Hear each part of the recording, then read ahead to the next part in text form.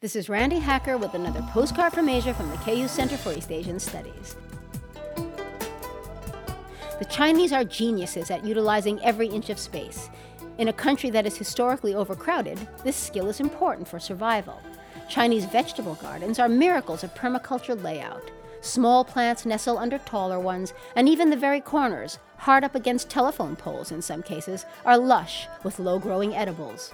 So it totally comes as no surprise to learn that a wealthy doctor has built a fancy villa, complete with a garden, on the roof of his 26-story apartment block here in Beijing. Some people claim that this is just another example of the scofflaw behavior of the very rich. Officials have given the doctor 15 days to tear down the illegal structure. But don't worry, he won't be homeless. He owns a penthouse on the same roof. From the KU Center for East Asian Studies, this is Randi Hacker. Wish you were here.